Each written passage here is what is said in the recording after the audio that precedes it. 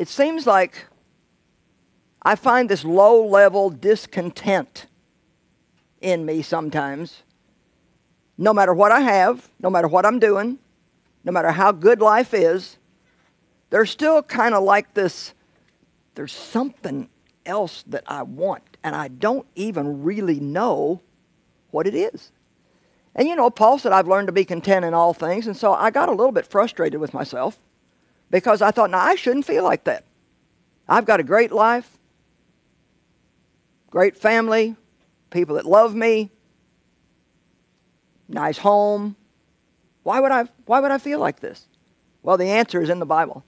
In Ecclesiastes 3:11, He has made everything beautiful in its time, and He has planted eternity in men's hearts and minds. Now listen to this. A divinely implanted sense of a purpose working through the ages, which nothing under the sun but God alone can satisfy. Is that not beautiful? So in other words, to be very honest, getting a new car shouldn't totally satisfy us. Getting the job of our dreams should not totally satisfy us.